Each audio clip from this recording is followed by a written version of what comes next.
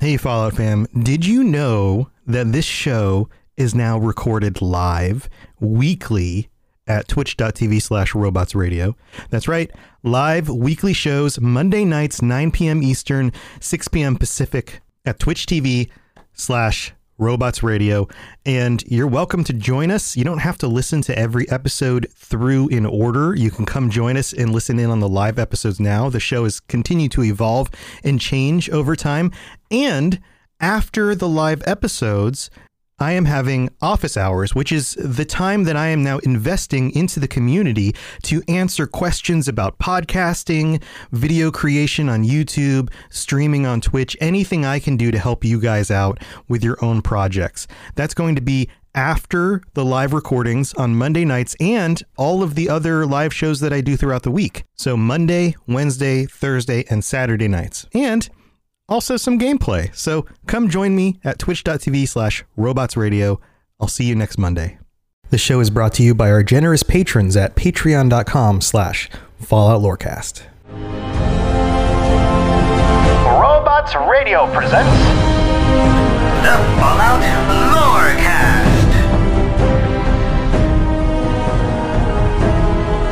Welcome to the Fallout Lorecast, a place for the Fallout community to come together to explore the boundaries of our knowledge about the world of Fallout.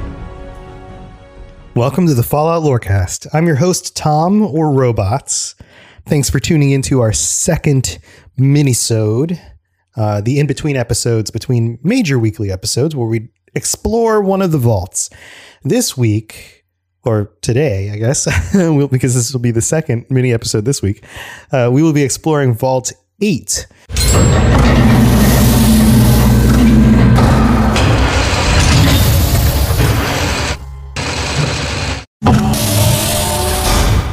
Now, Vault 8 is interesting. Similar to Vault 3, it was a control vault, but in Vault 3, they hid away for 200 years. Vault 8 was given the all clear sign, actually by the Enclave, in 2091, only 14 years after the Great War. The citizens of Vault 8 were a control vault, which means that they didn't undergo any specific experiments, but that didn't keep strange things from happening. You see, there was a mix-up, like a logistical error with the way the government set up the shipments to the vaults, and Vault 8 received a shipment of hundreds of water chips. Now, that might be familiar because for those of you who have played Fallout 1 and Fallout 2, Vault 8 is highlighted in Fallout 2. And the reason why the Vault Dweller leaves Vault 13 in Fallout 1 is due to a faulty water chip. That shipment of water chips was supposed to go to Vault 13. Instead, it went to Vault 8. So they had a bunch of water chips, an additional GECK, which is the Garden of Eden creation kit, and ended up leaving the vault only 14 years after the war. Now, what also is interesting about Vault 8 is that the citizens of Vault 8 went on to found Vault City, which is one of the major cities in the Wasteland. Now, they founded this city using both a GECK and power from Vault 8's fusion generator. And they created fertile grounds. They built up buildings. It took a few years. And the article on fallout.gamepedia.com actually has a lot of really good information about Vault City, which we're going to dig into now. It also notes that in 2092, Richard Moreau was exiled for murder. Now, if you've played these games, you might recognize Richard Moreau as the Master. And I'm not going to spoil any of that stuff for you because this episode would derail with a whole section about the Master and what goes on with those storylines. But just know that Richard Moreau, the Master, was originally part of Vault City and part of Vault 8. The details of the murder are unknown, and judging from the hypocrisy filling Vault City, the entire incident is questionable. It also says in 2101, the Overseer retired and a Council of Citizens was established. This was the main political structure for Vault City from that point on.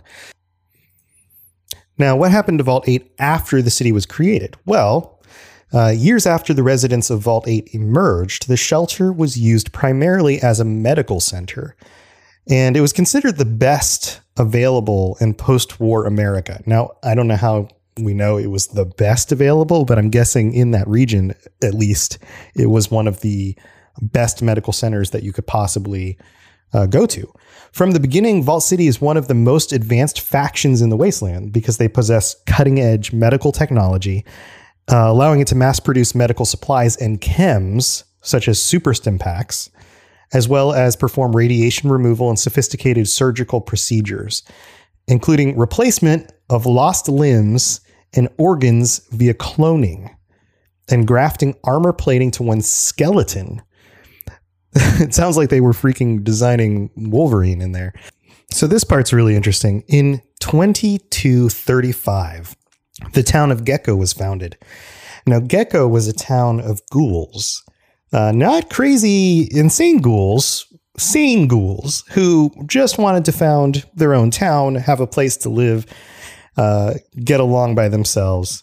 It just so happens that they founded a town around a nuclear plant that they reactivated, but wasn't in the best condition. So it started poisoning the groundwater and really pissed off the citizens of Vault City. It started making everybody sick in actuality. Now, among the normal humans of Vault City, they were already suspicious of ghouls. So an entire community of these ghouls poisoning their town through a nuclear plant wasn't the best PR move. We'll just put it that way. Now, the other major faction in the area was the NCR, who wanted Vault City to join them. Now, according to the wiki, the offers of joining were repeatedly declined, with Vault City preferring to stay independent. With no progress being made on the diplomatic side, the NCR Congress approved a secret initiative intended to force Vault City to join. The person selected to carry out this campaign of terror against Vault City was John Bishop of New Reno, who later employed mercenaries to act as raiders and regularly attack Vault City to eventually force it into the NCR's hands. In 2239, Thomas More, an NCR agent, comes to Vault City and becomes one of its citizens.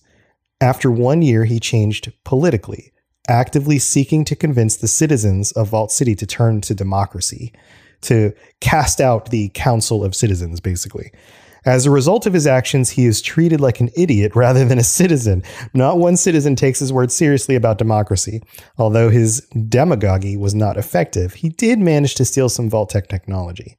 Now, Vault City did have some limitations, particularly the strain of running an entire city off of the nuclear reactor for a vault was just too much. It was operating at peak capacity. It was no longer possible for the city to expand. The wiki goes on to explain that without additional power, Vault City's reactor would burn out within 15 years. So that's 2241, within 15 years after 2241, and it would doom the settlement. Its power issues were eventually resolved, though, but despite its attempts to control Northern Carolina, Vault City ultimately ended up joining the new California Republic, as it steadily spread northwards since establishing a foothold in Vault 15. By 2281, the NCR firmly controlled the entire North. Now, Vault City was supposed to be a planned community, a utopia of sorts.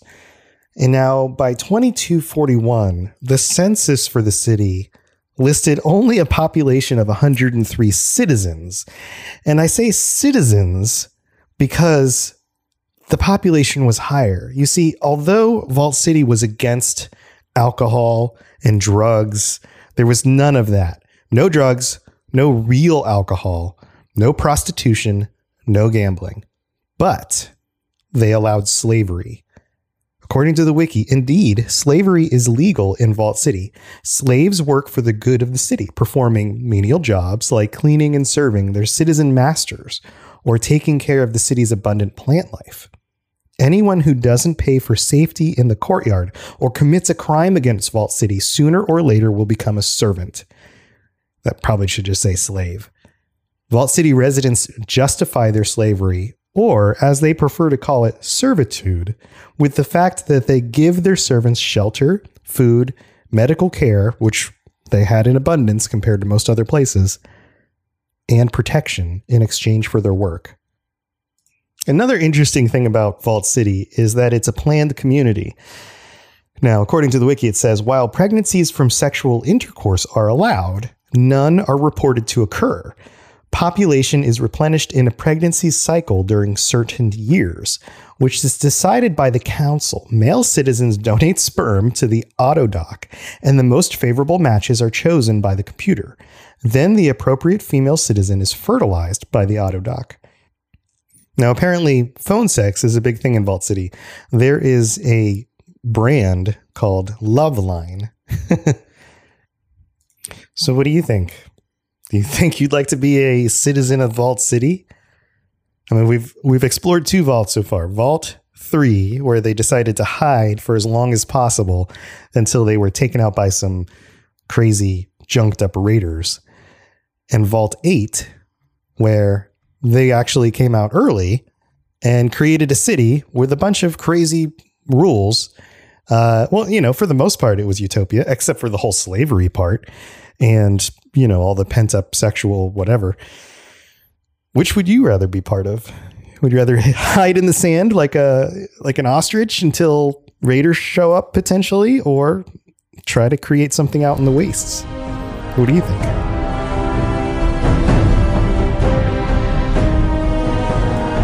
Thanks for listening to the Fallout Lorecast. All sounds and music are owned by Bethesda Softworks, and no copyright infringement is intended. If you have something you'd like to contribute to the show, please contact us at falloutlorecast@gmail.com or follow us and post some messages to us on Twitter @FalloutLorecast. I really appreciate you listening, and I'd love